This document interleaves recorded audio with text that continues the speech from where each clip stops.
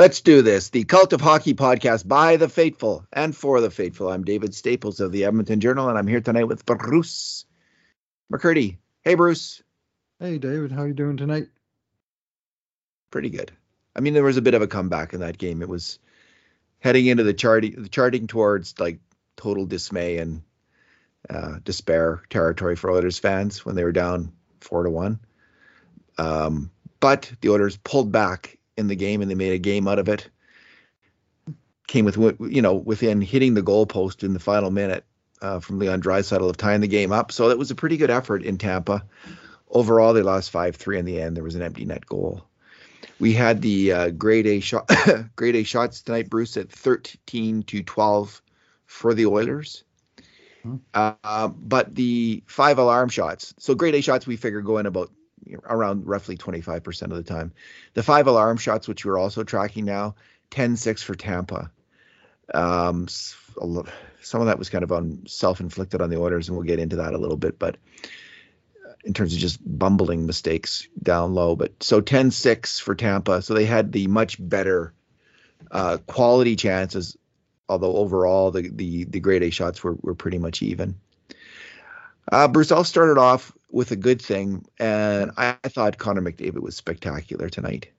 And it's interesting. So he scored 2 goals, both of them fantastic rushes and great tricky shots. The second one especially, he fooled the goalie. And it's I've mentioned this before, but the legendary Edmonton skills coach Jim Fleming says that there's shooting and there's scoring.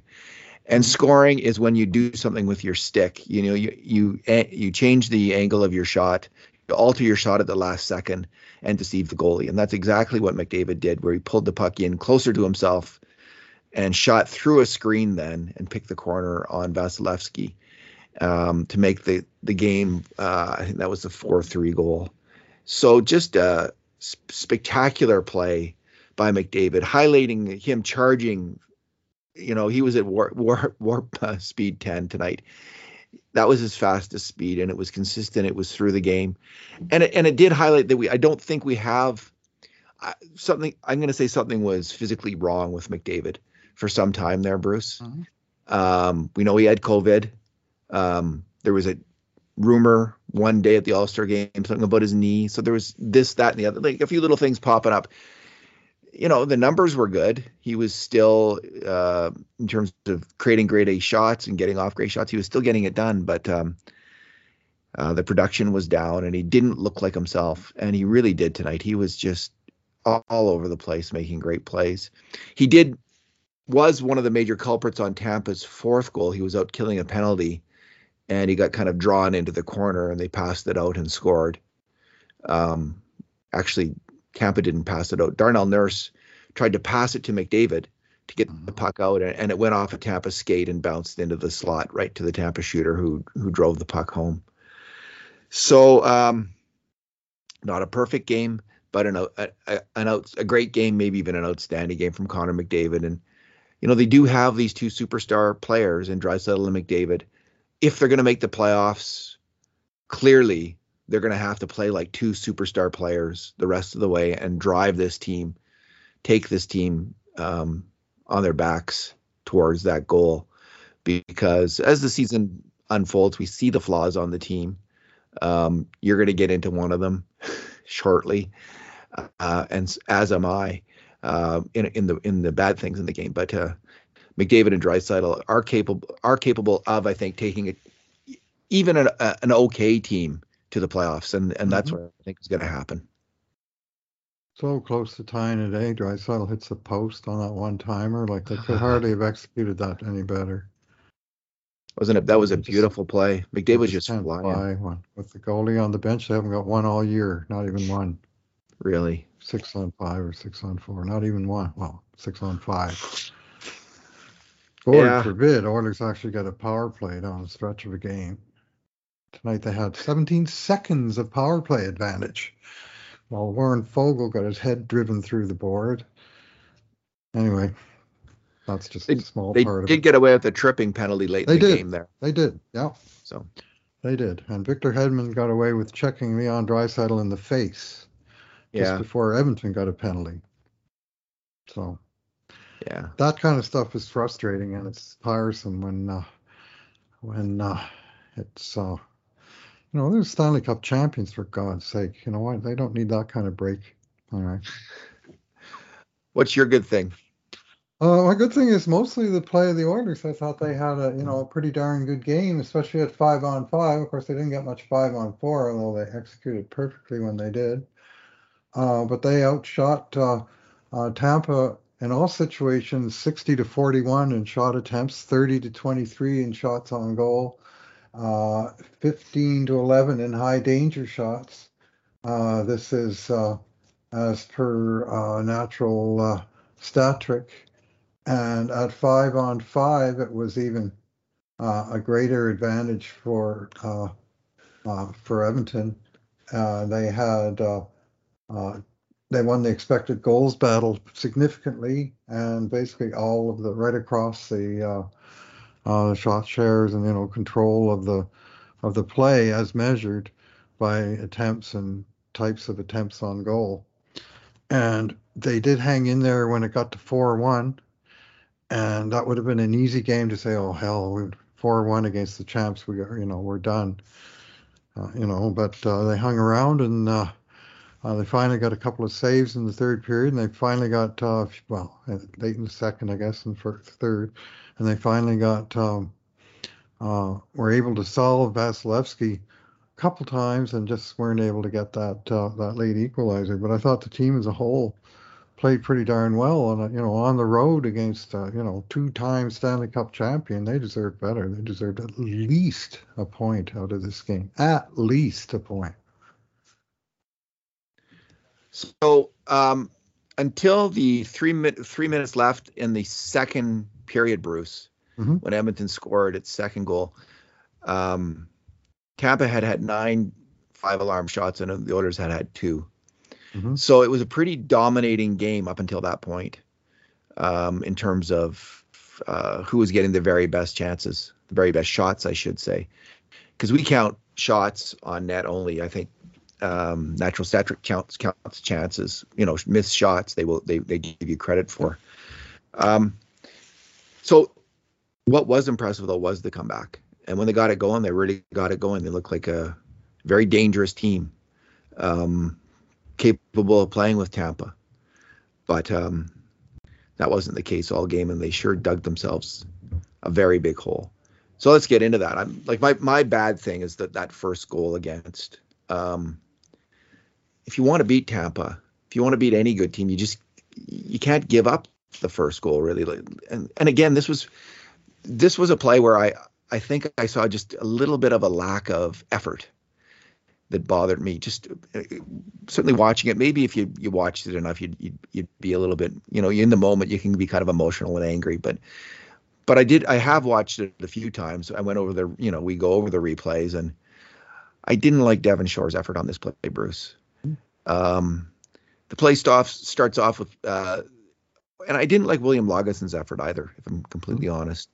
He lost a pinch at the start, but then Shore's it's kind of a 2-on-2 where Broberry's back with Shore, and Shore's kind of a step behind the guy he's trying to check, but he never catches up, although he has all kinds of opportunity all the way up the ice. It's not a particularly fast break up the ice.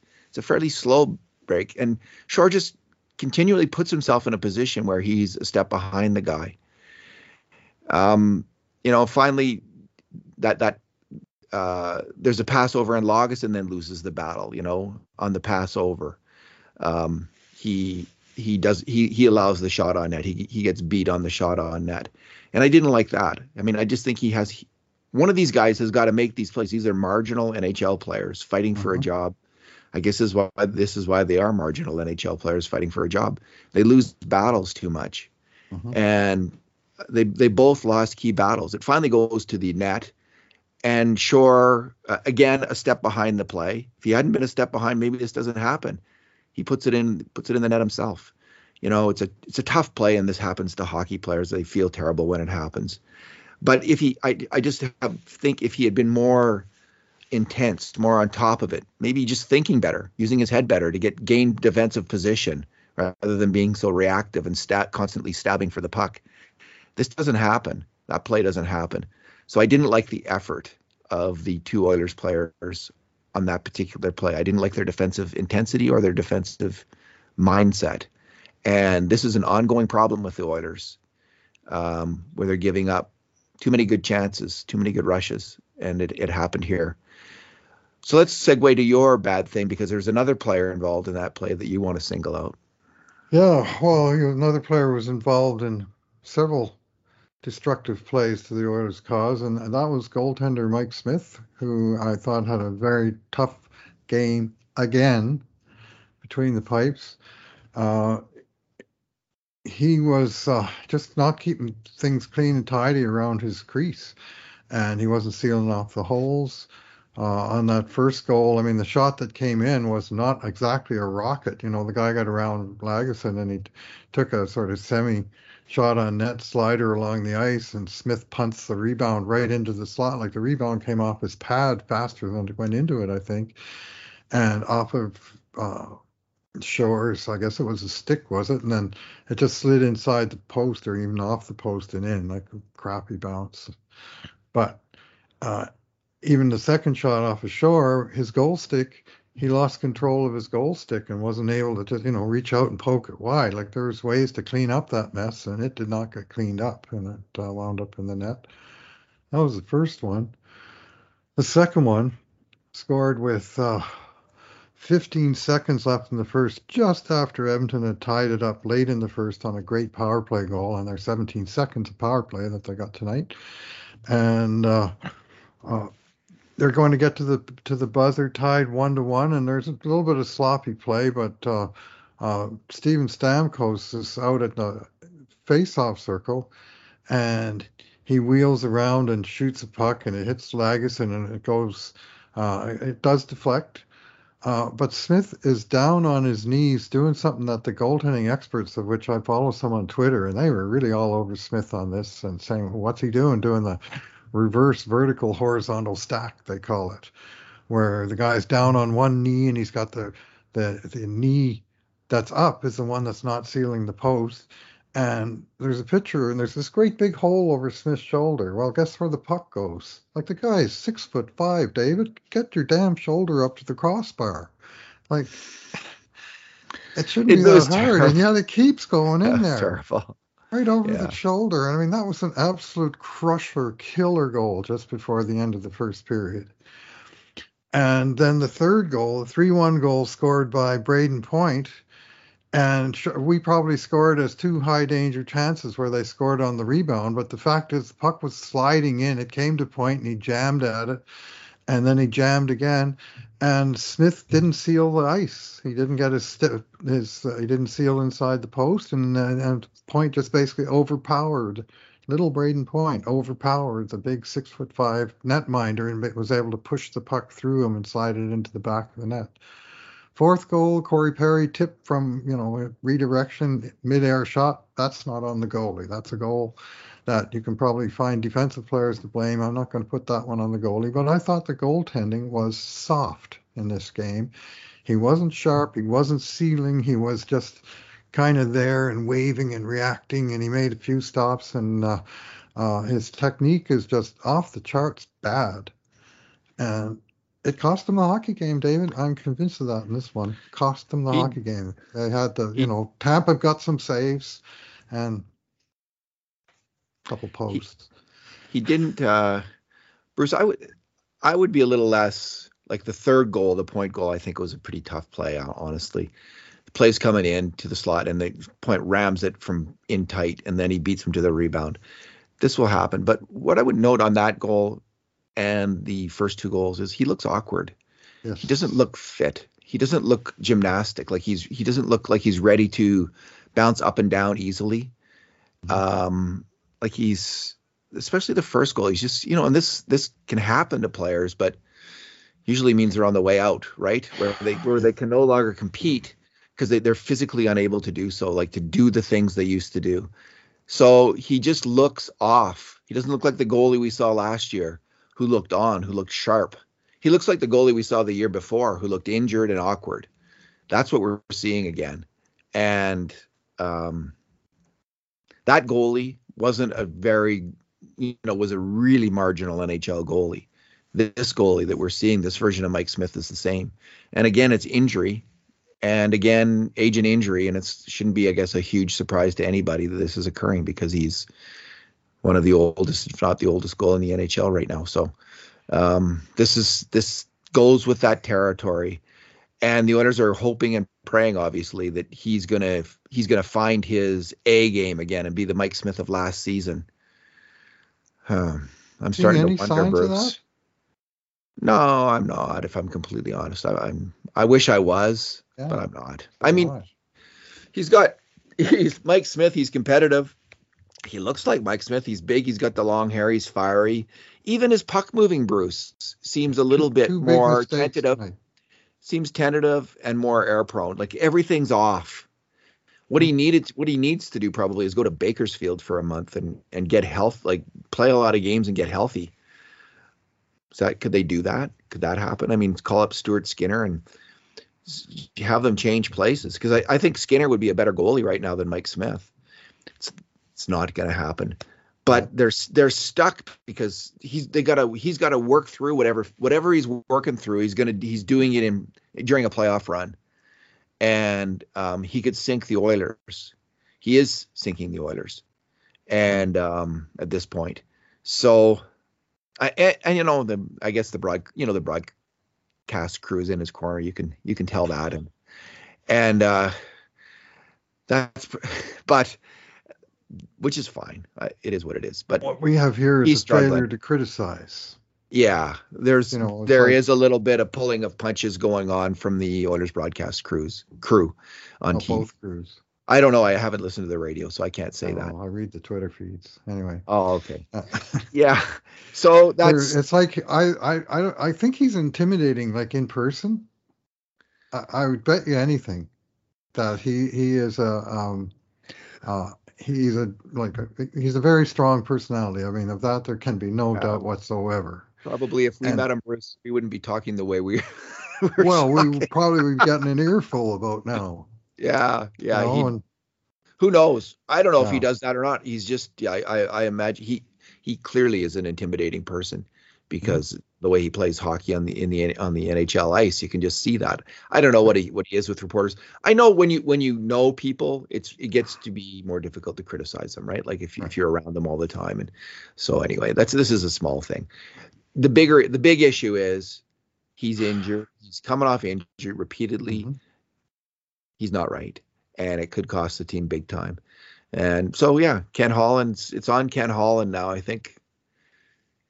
Shifts now and then, shifts what the need is. Is it a left side defenseman who can hold the fort in a second pairing if Duncan Keith can't? Someone who's fundamentally interchangeable with Keith on the second pairing would be a hell of an acquisition at this point, I think. But I think the number one priority is goalie. So we'll see if they can do something with that. Well, we had a situation tonight where they have one game in 5 days, like 2 days off before, 2 days off after, and then a back-to-back. So they're going to split, and you hope they're going to split the games on the weekend. So whoever plays tonight is the number one goalie. Well, the choice was between Mikko Koskinen, who played well and won in Winnipeg on Saturday, or Mike Smith, who gave in 4 goals on 7 shots on Sunday, and they went with Mike Smith. So, you can question the coach's decision. I wrote to you guys this morning in the DM, this is going to be interesting. Well, after giving in 4 on 7 shots last night, Smith gave in 4 on the first 14 shots tonight. Not good. All right. Are we at our numbers? No, we got your bad thing. Oh, we just did Smith. Yeah, that was my bad thing. We can roll into my number because they really are related. Go ahead. Okay. I'm going to choose, there's going to be a few numbers in here before I'm done probably, but 20 and 10. This is the last 10 games that Mike Smith has started. And this is all the ones since his first injury. So I'm not counting the game against Anaheim where he gave in 4 goals and 15 shots and got hurt. But since he came back just after Christmas in St. Louis, New Jersey, Toronto on the road trip, he's given up in 10 games, 10 first periods, one of which he didn't even get to the end of the period, 20 goals against in the 10 first period. His goals against average in the first period is over 2 goals a period, not 2 goals a game, which is how you measure goals against average. Like, the Oilers are getting beaten early in these games. It happened again tonight. 2-1 down at the end of the first, and it's like 8 of the 10 games he gave up at least 2 goals in the first period. And this just in, 8 of the 10 games, Oilers lost. So, and yet he's been available, David, for 12 games since the first month of the season, and he's started 10 of the 12, and he's responded with those kind of numbers, and I have it at an .881 save percentage over in that time period. Yeah. Sorry, 7. My bad. 7 losses. 3, 6, and 1 in the 10 games since. And he had 3 wins in a row after the Woodcroft installation. Beat the Islanders, beat the Kings, beat the Ducks. Gave up 1, gave up 2, gave up 3, and he gave up 4 to the Wild. 4 more tonight. 4 is sort of the magic number. And his overall save percentage on the year is .891. And guess what? That just is not good enough. So, they got Stuart Skinner. He's played 13 games in Edmonton. He has a .913 save percentage, which is easily the best save percentage of the Oilers goalies. He's played 14 games in the AHL. He's got a .921 save percentage, which I'm guessing is one of the best in the AHL this year. They've got a goalie who's ready for the NHL, ready for clearly ready. Maybe it's time to just suck it up and go with Skinner. Go with Skinner with Koskinen as the backup. Send Smith down to the AHL, see if he can get in shape. See if he can put together a run where he can get a 9, above 910, 920 save percentage. Like seriously, like Holland and Woodcroft. Holland's made harder decisions than that this year, firing the coach. That's a bigger decision, but at some point, when you're not getting results, the NHL is all about winning, and Smith ain't doing it. So I don't know if there's a way to do. What is his contract situation? Could they even do that? He signed a 35+ contract. It was a 2-year deal at $1.9 million this year, and a cool $600,000 raise next year to 2.5 for a cap hit in the average of 2.2. And there's less they can do with that contract because it was a 35+. But no, I'm just wondering if he has a no movement clause, Bruce, or like they can send him down, they'd have to waive him, right? Yes.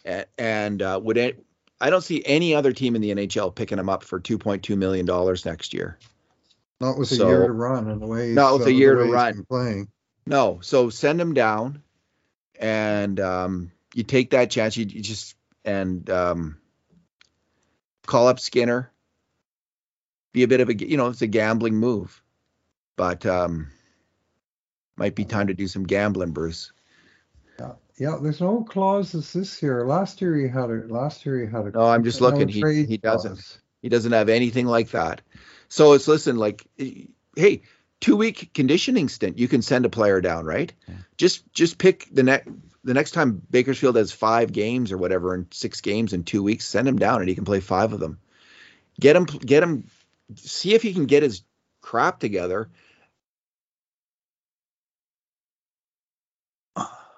Come back, because this does not seem to be working out for the Edmonton Oilers. Yeah, well, I'm with you in the sense that I don't think he's fully healthy, and I don't think he has been in any of his comebacks to this point. I think he's trying to battle through it. I mean, he's got this reputation as being a battler, even as he lost some battles tonight. And it's just not there in his form. Like, he's lunging again. This was the Smith we saw the year before. And when he was with Calgary, for that matter, in the playoffs, back in his net and lunging at pucks. And it's not exactly a technique that's built for success in the modern NHL. Do I think the Oilers will do what I just suggested? Send him to the farm? No. Not happening. No. Not happening. Okay, my number, Bruce, is, you already mentioned Draisaitl's great one-timer that rang off the post. That was the what I call the full executioner shot, where he just kind of lashes his body forward, lashes his stick towards the net like it was like an axe, and hammers that puck. It's his trademark scoring move. And so in the first 25 games of the year, Leon Draisaitl got off 11 such executioner shots in all situations. I track it. We in our Cult of Hockey grade A shots thing, I describe each play, and if he does that, I've been marking it down. So 11 in the first 25 games. In the last 26, that was the third. That was the third time he's been able to get off such a shot in the last 26 games. So clearly other teams are aware of the lethal nature of that particular play, and they're taking it away. But they were able to execute tonight, and it's a thing of beauty when they do. And he came so close to scoring. It would have been wonderful if he did. It's been so long. It seems like so long since the Oilers, had a super big win. I guess they have come back and had some wins, but that would have been tremendous to come back in this game and get something out of it. Point. Yeah. Get a point. I agree with you. Take chances after, but get the point. Yeah, would have been. I think they were deserving of a point tonight. They could have easily got that, and they were one post away from getting it. So that's a tough play. Yeah, well, Leon's. I tweeted about this today, and in the first 25 games, Leon had 13 power play goals, and Connor had 5. And in the second 25 games, they each had one power play goal in 25 games from their 2 lethal scorers. And the power play, surprise, surprise, has kind of been in the tank the whole time. Well, I guess McDavid read my tweet because he lashed one home right away in the first power play to at least get himself back on the board. And they need more of that. I mean, it's time. Their big guns are getting paid big bucks to put the puck in the net, and I mean their overall stats are all right, but they're not firing on all cylinders. Haven't been for a little while, and one of the cylinders that's been misfiring has been on the power play. So tonight, 1 goal in 17 seconds. You can't really complain about that aspect of it. It executed, and they are that's something that they really have to get going for them again, because that's a lethal weapon for the Oilers when it's right. One other player I like, Bruce, just this is an extra good thing. I like Ryan McLeod's game tonight. Mm-hmm. I thought he was really flying and playing well, and got off a good shot. When he was part of shoot that one time. Yeah, he was part of the problem on one of the goals against, where they came shooting up the middle, and that was I think the third fourth goal, third goal, where they came shooting up the middle. But he was just one of the culprits on that one, including Niemelainen, who was really, I thought actually, you were mad at Smith on that play. I was mad at Niemelainen because he was right on point and he lost that battle. But Ryan McLeod is looking good. He's looking increasingly like an NHL player who might be here for a while. And he's got the speed and the size and the skill, and he's starting to make plays at the NHL level. He's starting to go for it and try to do that. So, and he's obviously got a coach who believes in him. Tyler Benson, Yamamoto, and McLeod had a shift there in the third period. They looked like a decent little line, maybe. Mm-hmm. That was interesting. They came close to scoring a goal, but Vasilevsky thwarted them on Benson's pass into the slot before Yamamoto could get his stick on it. But that whole line looked good, and McLeod especially. It looked better if Yamamoto was able to get his shots away quicker and on the net. But McLeod, 20 minutes and 4 seconds he played tonight. Certainly that's a career high. 2 minutes and 20. He led the Oilers on shorthanded time and 17:44. And he played first line left wing, second line left wing, fourth line center. Like he was the first guy shifting in with Benson and Shore on the fourth line, which he did a couple times. And they seem to be using him. And when I say they, Jay Woodcroft seems to be confident to use Ryan McLeod in a multitude of situations and using him as a jack of all trades. And he's not quite Nuge level, but the usage is not that different in terms of center, wing, special teams, and, just giving him a crack. And of course, with the skills that he's got, with the size and the speed and the ability to transport the puck at least out of danger and get it going in the right direction. Those are the sort of skills that will fit in on any line. I was just looking at McLeod stats, and I looked down one player, and there was a few players, and there was Nugent Hopkins -3 tonight. -3. And it's interesting because when we went and reviewed those goals, we didn't have him as making a mistake on any of them, Bruce. But Lagesson, who was -3. Empty netter would be one. Yeah, Lagesson, who was -3, earned all those minus marks. But Nuge didn't, at least according to our reckoning, he didn't earn any of them. So that's why goals plus minus can be a little bit of a tricky stat to put a lot of weight on. Yeah. No, it's an indicator. It is not exactly a solid stat. Here's a solid stat: 9 hits from Markus Niemelainen tonight, of which I particularly remember one on Corey Perry, where he absolutely mashed him into the side boards, just inside Edmonton's blue line. Totally clean hit, but boy, did he ever catch all of them. He's hit Dustin Brown. Now he's hit Corey Perry. Yeah. Ryan Kessler has to come out of retirement, so Niemelainen can hit him.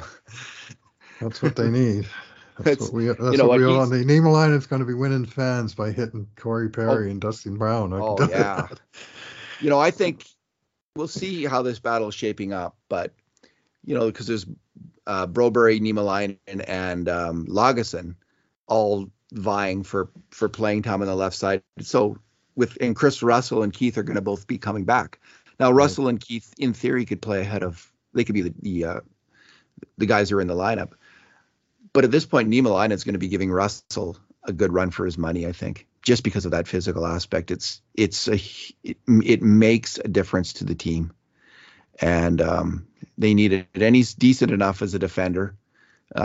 He's decent enough as a puck mover. So far, he's hanging in there at least. So I think he might be the third pairing defenseman going down the stretch. That's where he's trending at least. Broberry needs more time in the AHL still.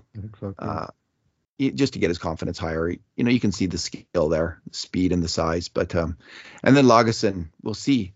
That was a really rough game tonight. He had been playing better recently, though, so he's still in the running.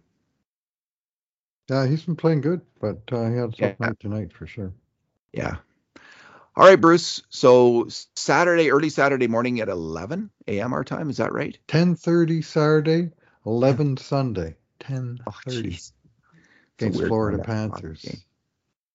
So cool.